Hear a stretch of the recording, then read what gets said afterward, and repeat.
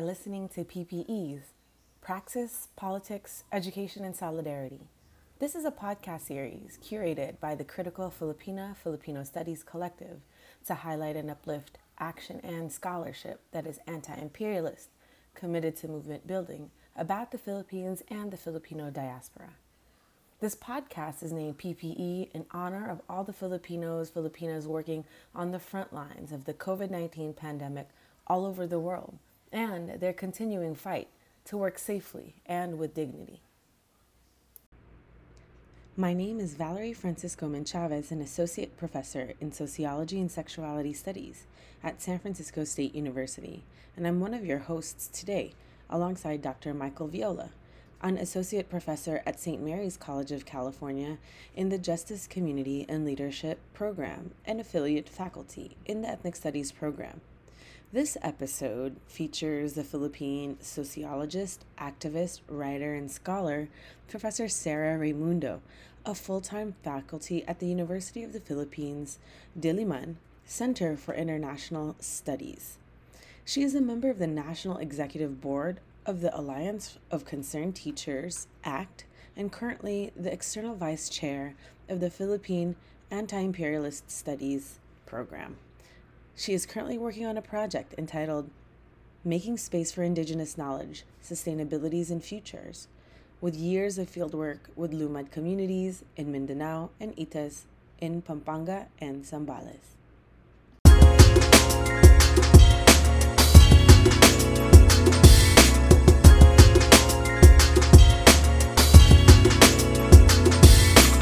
To the clock. All right, we're on.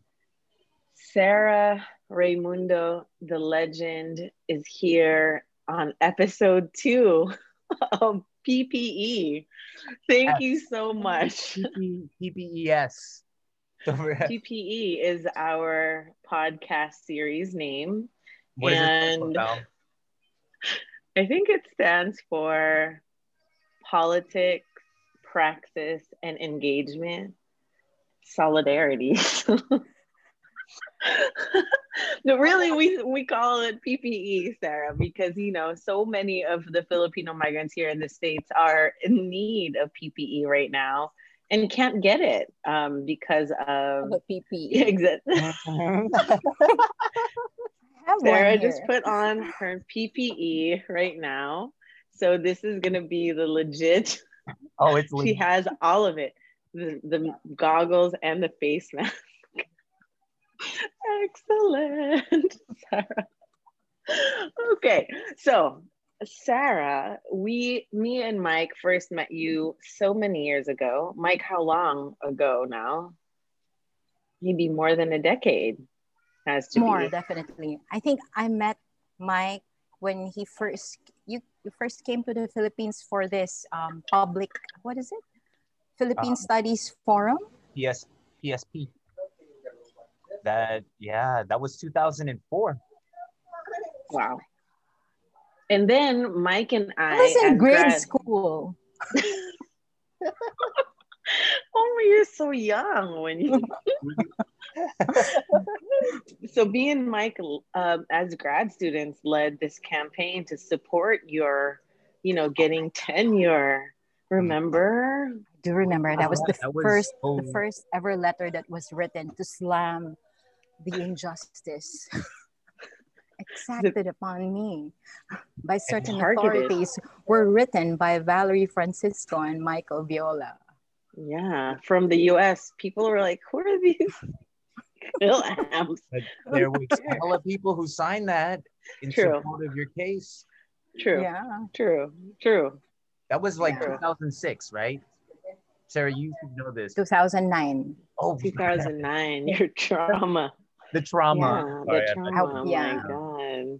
2009. Yes. So that's how we all came to be together. And then Sara has been someone who, in our little community of scholar activist kasamas, have really informed our work.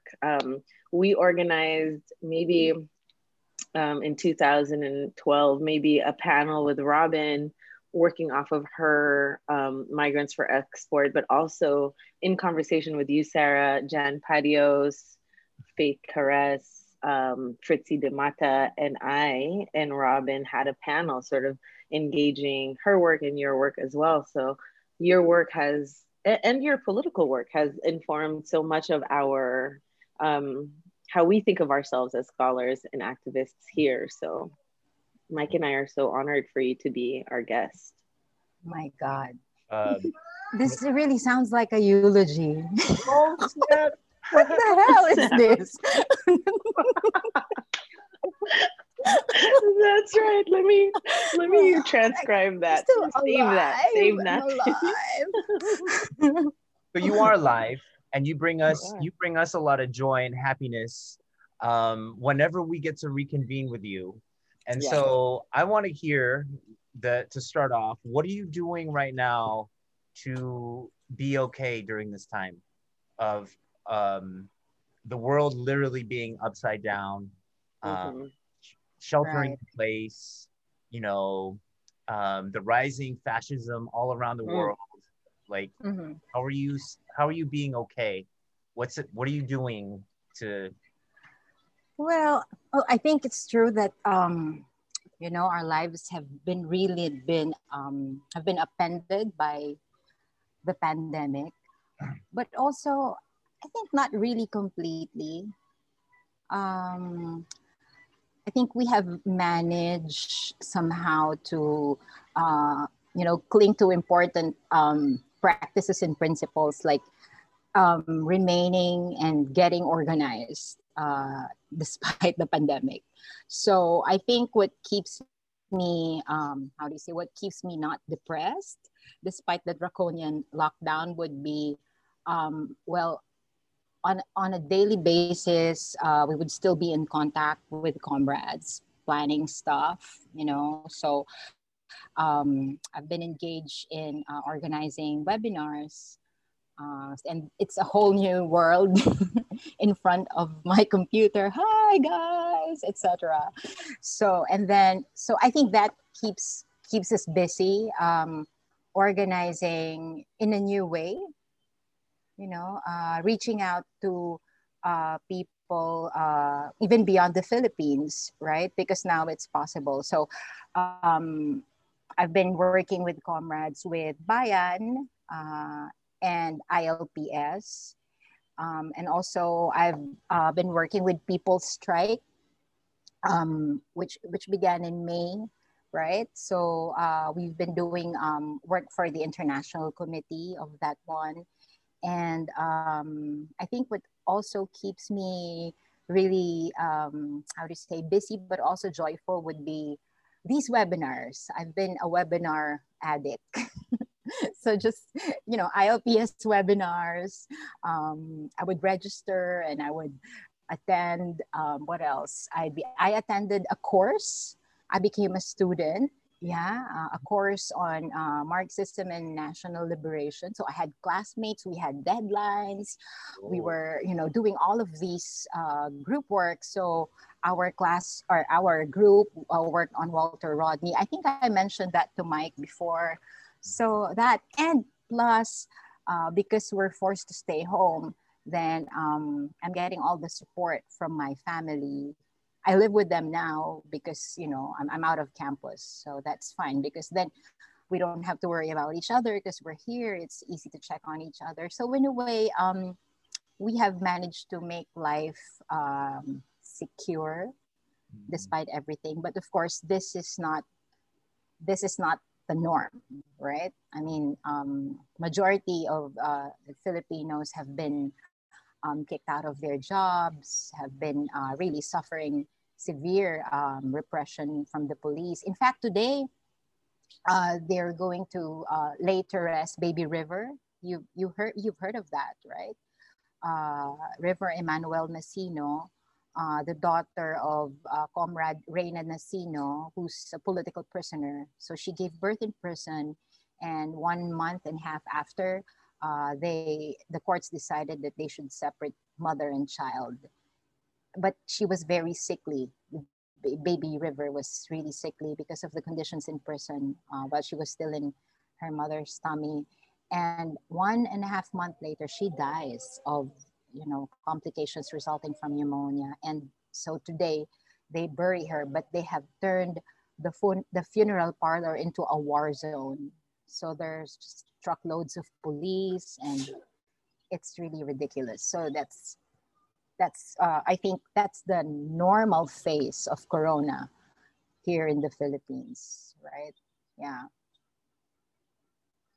That is the Baby Rivers case is devastating, not only because of the conditions, but I know that there were granted other kind of high profile prisoners that were politicians have been granted leaves to attend funerals of family members, and it was so hard, even a struggle, to have her even be reunited with her child as she says goodbye. So right, yeah. I want to ask you a little bit, Sarah, about what is it like to be in the Philippines during this time? You briefly talked about joblessness and things like that, but what other, can you describe for us what it's like to be living under a pandemic, and also like under the Duterte administration for Filipinos right now? Well, of course, the majority really suffers from not only joblessness, but I think the Duterte government has really been successful in spreading uncertainty. This myth about the pandemic as being the enemy, the invisible enemy. I think they have succeeded in promoting that idea that it's a war, it's an invisible enemy, and so there's no way that we can know what it is. There's no way to know who has it, and we won't even go into mass testing. We won't even go into these things. So I think it's not a new condition, right? It's something that has been there before. Like this is what happens when, say for example, this is the result of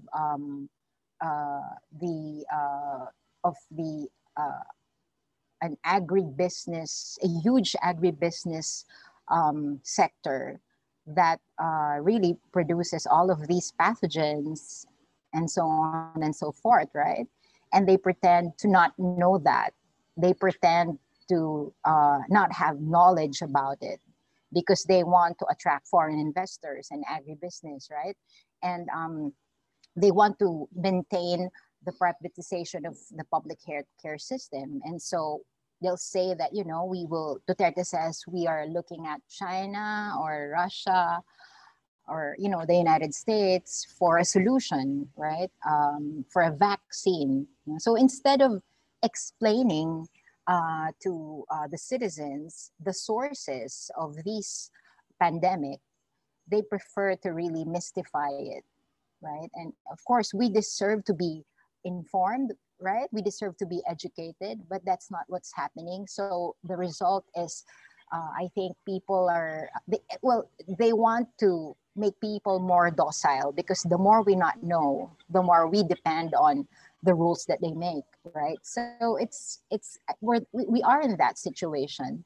And apart from the fact that the government doesn't really provide adequate assistance to those who have been jobless, and it's really horrible. It's yeah, it's so horrible. And it reminds me of, right now it's election season here in the US, and the docility, right, Mike, and keeping people uninformed. And it's such a tactic of fascism. It's such a tactic of, dare I say, near dictatorship, is like keep them uninformed so we can sort of manipulate the situation. It's like there's some similarities.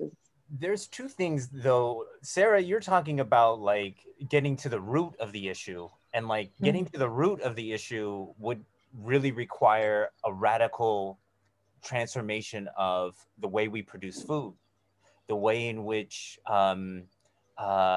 we organize our cities, the ways it would, that would like, and I don't think that's happening anywhere. And then, so there's one, that's one lane. And then another lane though, where I think the United States is leading is the, like, oh, there's nothing to worry about. Like, don't even wear masks. And this, like, we're living the dream. Like, this is the consequences of like neoliberalism of like, you know what? Government is not going to be anywhere. You all can take care of yourself. And I'm wondering, are you seeing the same thing in regards to that second lane? Because I think there's a unity there in the sense of like, no one's talking about the root issues in the United States that I know of. I know there's some amazing Marxist scholars. Rob Wallace is, you know, really important. Mike Davis has been instrumental. Nobody's really talking about their work. So on the second lane though, in the sense of not even just getting to the root, but like just making sure that people are safe. Are you seeing similar things in the Philippines in regards to don't wear masks, you know, president gallivanting around the communities and being like, it's not a big deal? Well, yeah, the first lane, actually it's something that it's, well, there is there would be a dimension or maybe spaces in Philippine society where that is not true. For example, I'll tell you a very interesting story. I think it was around April when, was it April or May, or maybe towards May, when there was this, it was being aired on primetime TV that the New People's Army in Eastern Visayas hijacked the donations or ayuda coming from government, right? And it's really interesting because, so, you know, government channel and even other channels would report on this. But also other channels, not government channel, would interview people from Eastern Visayas, from this particular town. And they would say, oh no, we didn't see that. We actually received the ayuda and so on and so forth. And then, so we were looking, I was looking, and it was around the same week that actually the Communist Party of the Philippines released a statement, you know, commanding the New People's Army to really engage in food production, ensure that there's going to be food supply, and mobilize the barrios in that area, and well, in areas where they are in power. And one of the places where one of the first responders would be that area. And they would publish this, right? But of course not in mainstream media, but in their publications. So I've read that it was also in Eastern Visayas, where as early as March, they have mobilized, the People's Army have mobilized the different red zones as well as barrios. So they came up with a systematic plan to plant kamote, banana, you know, green leafy vegetables, rice, even rice production, and so on and so forth. So, you know, so they were engaged in this particular project, and that's how they were being accused of hijacking ayuda, because at some point, you know, they were able to maybe distribute food and really just organize communities. And they've been applying the principles of agroecology, promoting agroecology in you know, in guerrilla zones, because this has been a project since maybe since 2015 or even earlier than that. It's not just, you know, agroecology as a science, but they connect it with bungkalan, just, you know, tilling the land, right? And it's all part of this project of demanding land to the tillers, because you cannot even apply any sort of agricultural knowledge like agroecology if you don't occupy land that originally belongs to the people, right? So, and that's the idea, land redistribution and so on and so forth. So something as ordinary as food production and harvesting really has, radical roots. And it looks radical because that's how repressive the system is. That's how accumulative it is. So people who would, occupy a space and really plant and apply, more sustainable methods of farming, they're being demonized as terrorists and so on and so forth, or even project that to the media as, act of hijacking donations and so on. So that was, yeah. So I would say that here in the Philippines, there would be spaces that where, it's not the same. There are pockets of hope and rational thinking. Like farmers know, Filipino farmers know how to survive this. It's just that they're super tied to, the free market, right? Mm-hmm. And so, for example, the Department of Agriculture just announced a few days ago that it will import 300,000 tons of rice instead of buying rice from the farmers, and it's harvest season. You know what I'm saying? So yeah, so it's really lamentable how this kind of knowledge coming from our farmers, which, and it's something that was really repressed and suppressed during the time of Marcos, because they had to apply farming technologies attuned to agribusiness, right? Like all of these fertilizers and stuff that really poisons the soil permanently. But prior to that, our farmers would know how to, they would know sustainable methods. But now these sustainable methods are even, labeled as terrorist practices. Yeah, and this is actually a good segue to what you're thinking about and writing about. Yesterday, you just gave a talk, and Mike also, mentioned the chapter that you had sent him. Is this some of these things, or have they informed the way that you're writing about the geographies of resistance, as you called it, or was on the flyer? All right. Yeah, definitely. I think it's also it's something that I've been also trying to understand, and I've been very interested in, and it's a result of a lot of things. Like, for example, my training in the university. The fact that I joined the activists when I was in college, it's also, I think, a function of my life experience as, my parents were engaged in the anti-Marcos movement. But I think my interest in this particular topic has to do with my very first teacher, and that would be my Lola, my grandmother. So she raised me when I was a kid and my parents were working. And she would always tell me about this place where she grew up. So she's from Negros. You probably are familiar with Negros because this is the center of Duterte's, murderous rampage against farmers, right? So she's from Negros in Silay.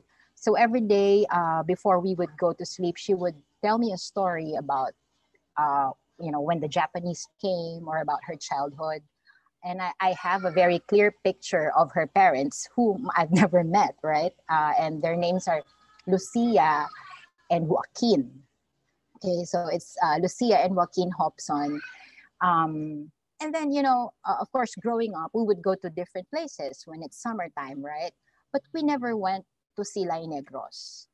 I don't have pictures of Silay. My grandmother doesn't have any pictures of Silay. She doesn't have any pictures when they were kids, you know, just all of those stories, right, of her parents. And at some point, they migrated to Manila. But Lucia, her mother, died there in Negros. No? So so her parents, I would learn later, were sacadas, meaning landless peasants. And I think they were 7 siblings. I'm not very sure anymore. But so they couldn't afford to really, sustain their family. And so Lucia had to go to the city and work for, I think, she was a sewer. So she makes dresses, she makes clothes, etc. And she would only see her kids 6 months. So 6 months she would go home to Silay, 6 months she would be in the city, right? And so my grandmother had to take care of her younger siblings as well as her, elder sisters. And then I only came to Silay, Negros very recently, like 2018. Right, yeah. I even, it's funny how I have even met Mike in his workplace, met you guys in San Francisco before I could even come to where I actually come from, right? And then it struck your me. Your ancestral lands. I know. But then I realized that it was for Judy's, so Judy's family celebrated her mom's centennial, right? 100th birthday. Judy, and you're referring to Judy Taguiwalo. Judy Taguiwalo, yeah. So they're from Bacolod, and I think we had to pass by Silay, right? Going to that place. And so we were in the car and we were there, and I was thinking that, I mean, I probably have known this all I've always known it, but it struck me very clearly that it was like a moment of realization that, oh yeah, the reason why I've never been here, because we really don't have a place to go back to, right? I mean, because my great grandparents were landless peasants, right? So they tilled the land all their life, but they were dispossessed, right? And so I think, that's always been in my mind. And I think I think in many ways, my grandmother knew that. And it's how they raised their children and so on and so forth. My parents would have some kind of an understanding of that, but it's never stated clearly. It's just, it's gut feel. It's gut feel. It's habitus, right? It's there. You can never erase class origins, right? So yeah, so I think it's always been something that I know it's there within me, but it's something that I really have to understand, right? This this phenomenon of accumulation and how so many people are so dispossessed, right?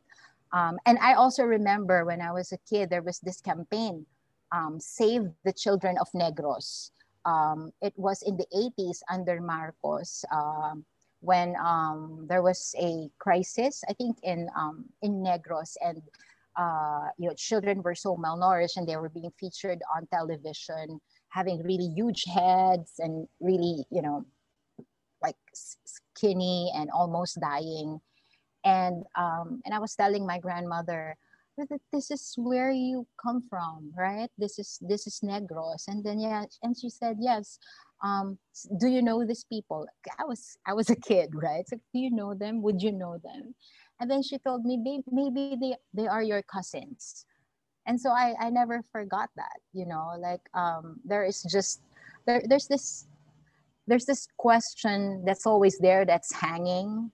You know what I'm saying? Like when you see people, when you see children who are supposed to be coming to school, you know what I'm saying? Who are supposed to be not homeless, who are supposed to not be dispossessed. I always wonder whether are we related? Are we, that kind of, just it's a nagging feeling. And I felt like I really need to understand this. Maybe it's not conscious that I need to understand because, I come from this ancestry, but it's there.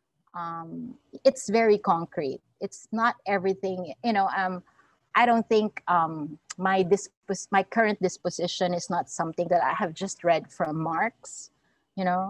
It's because what Marx has had laid out is also something that is concrete. It's something that's lived by people, right? Yeah. I love hearing the story of your family, Sarah. I didn't. You said you like drama, so I'm giving it to you. Like teleserie, like quality right here. I'm like, that's gripping. I want to know though, in terms of just like, about,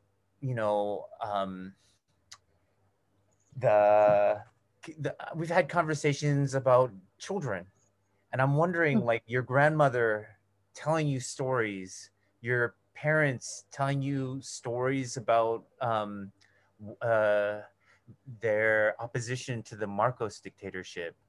Was it the storytelling that really helped you in terms of like the feeling that you had? It gave you a vocabulary and helped to help you imagine or kind of think new things, or what was it? My grandmother, definitely, it was all storytelling, right? About during the Japanese War, and how they had dug up an underground, like a basement, because they had to be there so that they will not be raped. So she was talking about rape to a kid, like maybe I was 4 or 3, and it was stated as a matter of fact. But it was because my grandmother was also a teacher, so it wasn't really, so I know there was something really very wrong with it, right? That it's not supposed to happen again. And but in the case of my parents, because we're all living together, my father is my grandmother's only son, so we lived with her in her house. They never told me anything because they were busy working, and also they were being active. But they had comrades coming over. They would hold meetings, and they would bring me to rallies and strikes. So that's how I learned about what they're doing. But I don't remember them really teaching me stuff. Like I knew that Marcos was a bad person. But I think what really what I remember from that phase, from that age, would be that they were very joyful. Their friends, their comrades would be coming over, and these are my titos and my titas. And I remember my mom would even assign one of them to come to the PTA meeting, Parents Teachers Association meeting, because as usual, they cannot make it. And I remember this one comrade who made it. And he probably really had a charming personality. He was elected the president of the PTA.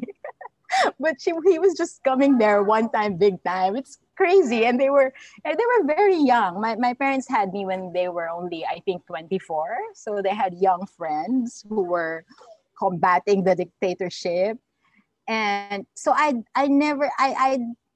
they call the NPAs nice people around, and so on and so forth. And they would, I would remember my mom telling me that, okay, your titas and titos, kasamas are coming. You're not supposed to tell the neighbors that we have visitors, stuff like that. And because they didn't want me, because I was really talkative as a kid, they didn't want me to get out of the house, because they were almost sure that I'm going to be, hey, yeah, we have people there and blah. So they didn't want that. So they would let me stay in.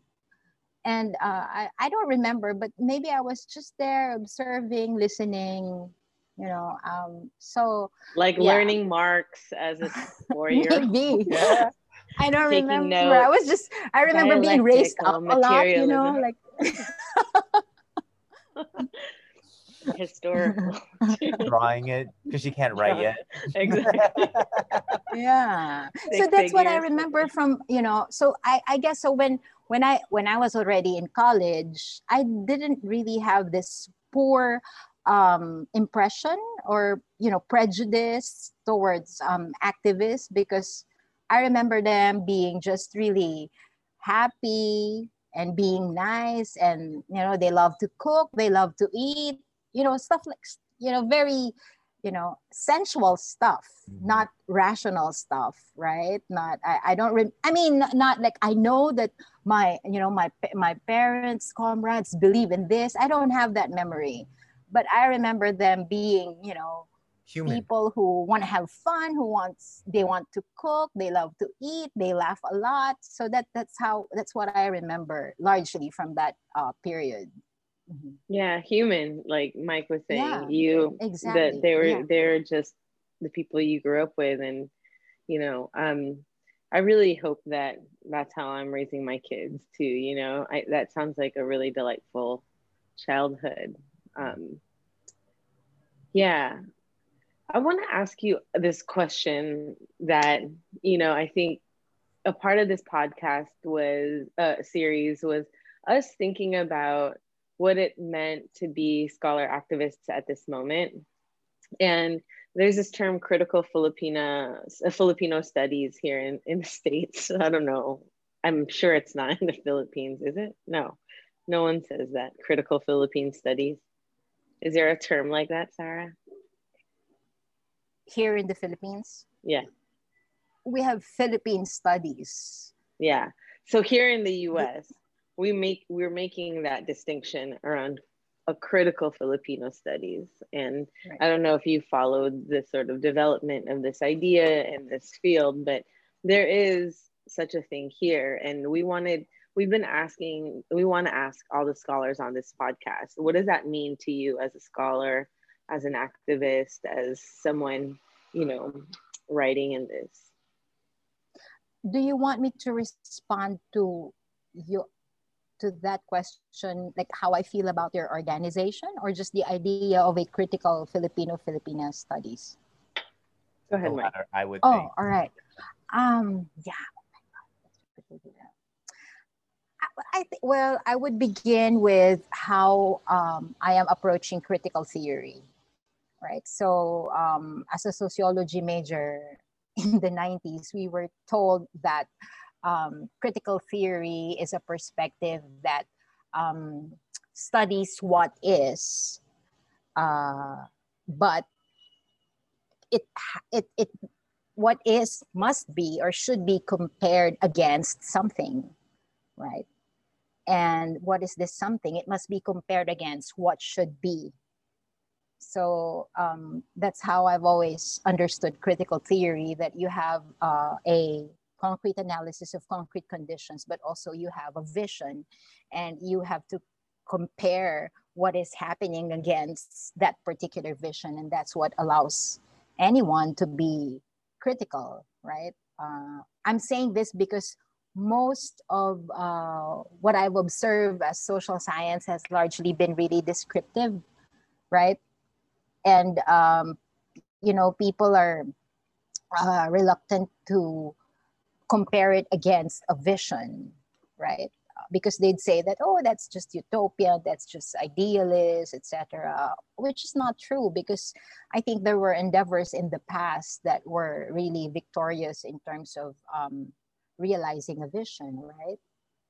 Bolshevik Revolution, you know, Chinese Revolution, they were at some point defeated, right? But I don't think the vision has failed. So I think that it's really important, especially within the academe, to maintain an autonomy from you know, the requisites of global capital by really how is it holding on to critical theory, or like how is it by asserting a definition of critical theory. That's not necessarily, you know, it doesn't have to be a definition that is completely aligned with revolutionary mass movements, you know. But I think at this point, what is really tactical and what is important is for the academe to assert an autonomy from, you know, global capital. And one way to do that, because it's within the academe, is to claim criticality, to claim critical theory, right? For the academe. And it's a good way to start. Go for it, Mike. One of the things that is emerging here with my students and with emerging also in terms of scholars is a move towards an inclusive identity that's considering, you know, in solidarity with the move of like Latinx, of recognizing the non-binary, but the spectrum in terms of our identities in regards to gender, in regards to sexuality. I'm wondering, there was an article that was released at a Bulatlat by a scholar, I think was it out of Ateneo, I don't know if you saw it, kind of reflecting on how it was a critical take in terms of how Filipinos in the Philippines are responding to it. And I'm just wondering, is that something that in the Philippines, that are people also claiming that identity or that term Filipinx? And I'm just wondering, what are your thoughts around that? And especially because I think it's connected to your ideas of what is it that we're imagining? And how that's connected to issues of history. Like you were talking about your history to your grandmother and stories. So I'm just curious to know, like, what is your thoughts around that? Mm-hmm. I'm sorry, I've never had a chance to read that article you're referring to. But what I've read would be the intervention that was led by Delia Aguilar, where you also figure prominently, along with Jeff Cabusao and Charlie Verick, and yeah, so that's what I've read. Tita Delia is very sharp in bringing in people, and then all of a sudden it's like, oh, what do you think about this dialogue that we were having all of a sudden becoming public? And we're like, oh, wow, okay. So I'm just gonna say that, and I love Tita Delia. She's so important, and we were like, whoa, this is getting circulated. Yeah, so that article I've read, but I believe that article refers to the article that you mentioned. And yeah, I'm sorry, I have not really looked into it.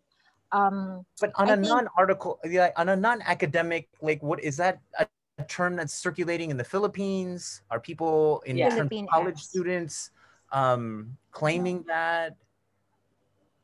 No. It wasn't. Although it was not my first time to hear it, but I think it's something that I've heard when I was there in the United States, but not really here. But it's interesting. I think what is interesting is the way people have responded to it, right? That there was immediate response. So I don't think it matters much whether it's something that people is using before it became a thing, or before it appeared in a dictionary. Is that right? That's how it began, right? Is that right? It's now included in a dictionary as an official term. I know that somebody out of the Atlantic, I think, tweeted something that got a lot of circulation in terms of looking at they made Filipino food and referenced it on a tweet as, you know, my Filipinx folks. There's this. I think it began with this entry of Filipinx. And people were, you know, what's going on? Don't dictate upon us, etc. We don't, you know, it's alien to us, and so on and so forth, right?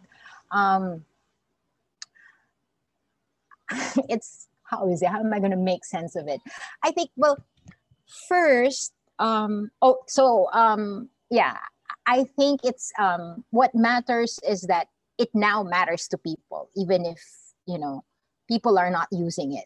But suddenly when it was brought up, it really, you know, it really agitated so many people, right? Especially, I think, people in the academe, students, and so on and so forth. What do I think about it? Well, I think people here are pushing back again. They are taking it more like a prescription, right? Like, we are supposed to determine how we should call ourselves, right? And they don't know they know where it's coming from, and that's why they're pushing back. Like, we don't have that kind of experience, and so why are we suddenly being told? Because it's a dictionary, right? So they felt like it's a prescription that you should call yourselves this. So it's still, the issue is still within the realm of identity, right? So should we call ourselves Filipino, Filipina, or Philippine X? I didn't know it was, is it Philippine X? I never knew how to pronounce it. I thought it was Philippine X, not Philippinx. No, no. See, Did you say that? It's Philippine-X. Yeah. Okay, Philippine-X. Like, so and it's drawing from Latinx. Latinx. Yeah. Oh, okay. So, yeah. So I think the debate, well, apart from your article, I think the debate, with the exception of your article, the debate is really an identity for an identity, and how to call this an identity. So it's still within the realm of identitarian politics, right? I have not been really, how do you say? I think it's an important arena, but at the same time, I tend to be critical about this particular arena, because it already assumes the, how do you say, the very dangerous assumption of this philosophy called the linguistic turn, right? Meaning, well, what it basically claims is that, well, it's coming from this, end of history assumption, right? Like, the battle for economic systems is over. So we just have to, make things work where we're at. And so where we're at is capitalism, right? So, so this is the politics. This is the only politics in town, that we have to make sure that we are included. We have to make sure that, this space, which is decidedly capitalism forever, is a system that is inclusive. So let's put a human face to it by, making it inclusive to all identities, right? So I think that's pretty dangerous. And whether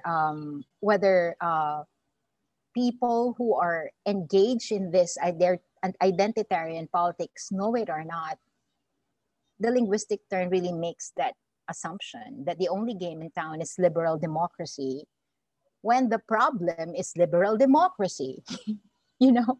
So I mean, we Real want to talk. Be included, but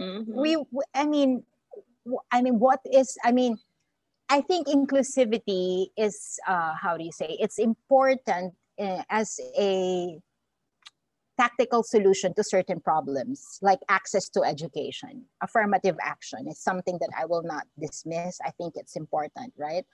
But it cannot be a vision, because it doesn't require, inclusivity doesn't require societal transformation, right? In fact, it tries to contain us to this system, to this liberal democratic system of free market, free elections, and so on and so forth. So, so that's my problem about it. That's why I don't, it's not something that I have engaged in so much in terms of scholarship, because I might,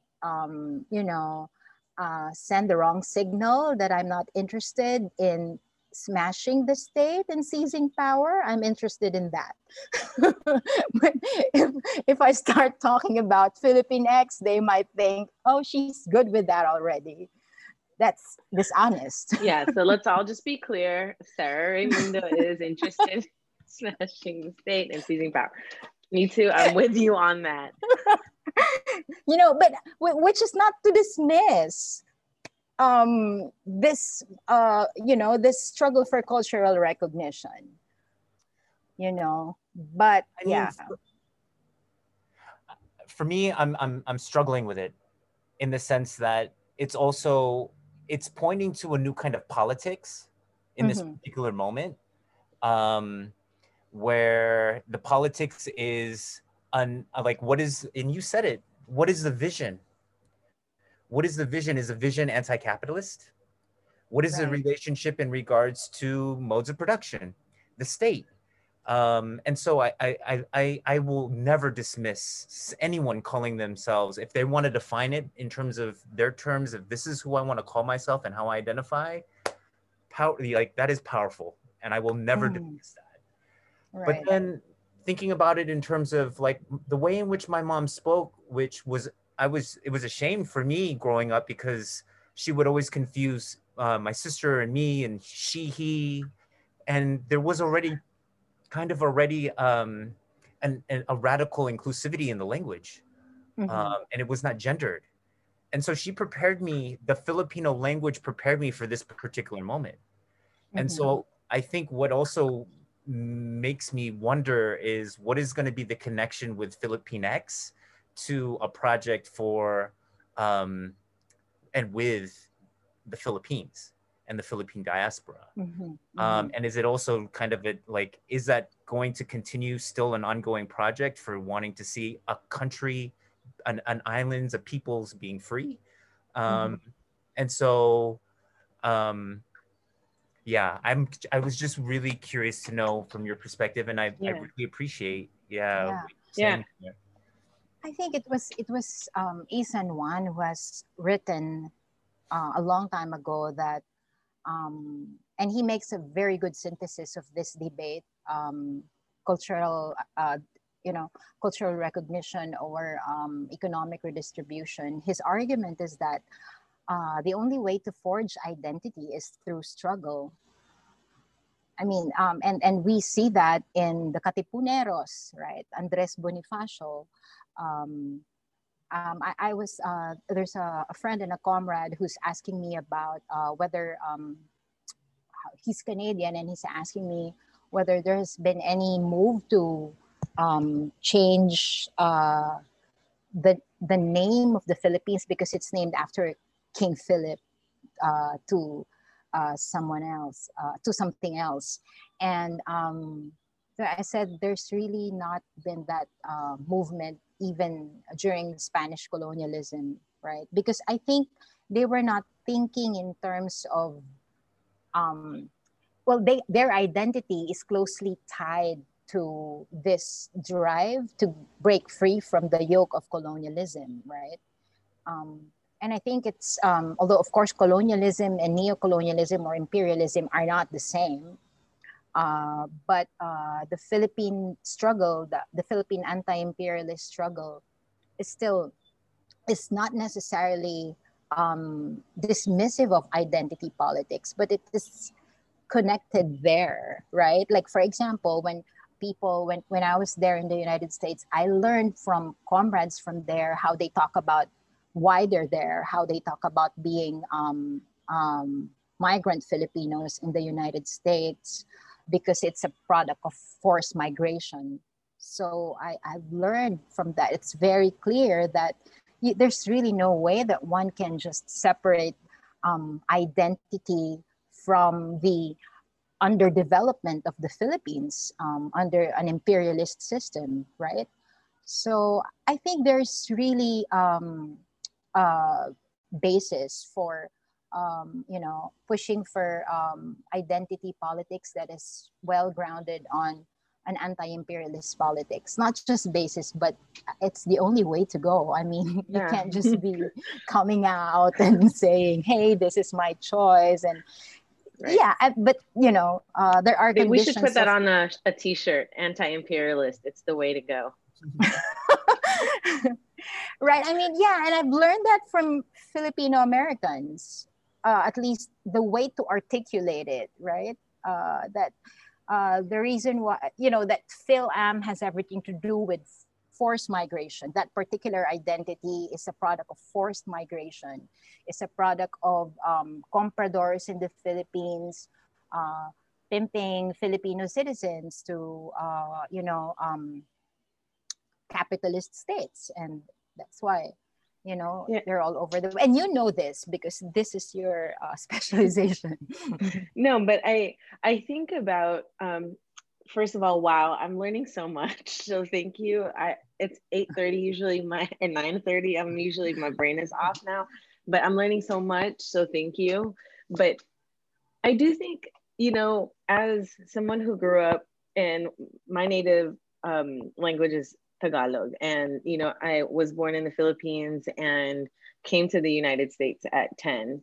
The whole Filipinx thing is confusing to me as someone who has a third grade, you know, fluency in Tagalog, because the Filipino language is so gender neutral, right? Siya, sila are all, there's not a gender to that, right? And so I think Filipino or Filipina, that's not a necessarily like, and you know, I'm not a linguist, whatever, but that's how I learned it, right?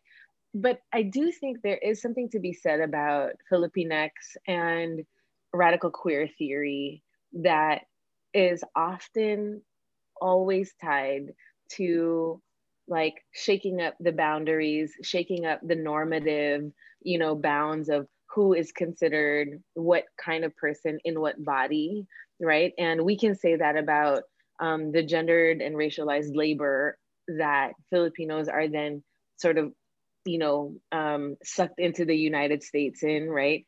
Migrant workers are often, you know, even our bodies, right? Living in New York for a little bit, Sarah, I don't know, but when I lived there, I was mistaken as a nanny many times, you know, because I'm Filipina, right? So I think that if and when Filipinx, you know, discussions around that can sort of like dig their, you know, teeth into a queer theory that's anti-imperialist, and that recognizes, like you said, its resonances to the Philippines and what does it have to do with Philippine liberation. I think that to me is the generative discussion that I'm sequing to. Mm-hmm. So I'm just going to try to wrap us up, and really our last question is, what's giving you some hope here? What are your sites of hope, right? So where do you find that hope? And I know you began sort of our conversation with your thoughts about the continuing organizing, even online. But you know, you can choose maybe what's your site of hopes, what's your sites of hope, and what do you think scholar activists' role is during right now, this sort of time of rising fascism, macho fascism, you know, mm-hmm. in our respective places? Okay, I think how is this? I think my primary motivation is really fear. And I think fear is really a great motivation. Like I just, you know, it's really how do I say? I really think that this regime is super atrocious, and I'm fearful. I will admit that I'm fearful, and because I recognize that fear, I know that I have to forge unities, right, with comrades, with allies, with friends. So that's one. And another is, so, you know, we just need to expand. We need to reach out. because of that situation, which I think is really real. We're not just making it up to, create a political situation. I think number two is, the reason why I'm not sure whether I'm a hopeful person. I think I'm more of a cynic, but I'm just driven to like organize and do some work because of the people around me. I think that's, you know what I'm saying? So I think it's also important as scholars and as activists, we recognize what makes us agitated, what angers us, where our angst are coming from. I don't think these are things that should just be dismissed and like, oh, just quit that, right? Just don't mind that. Just don't mind this particular discourse or this particular person. Just focus on. I don't think it works that way, right?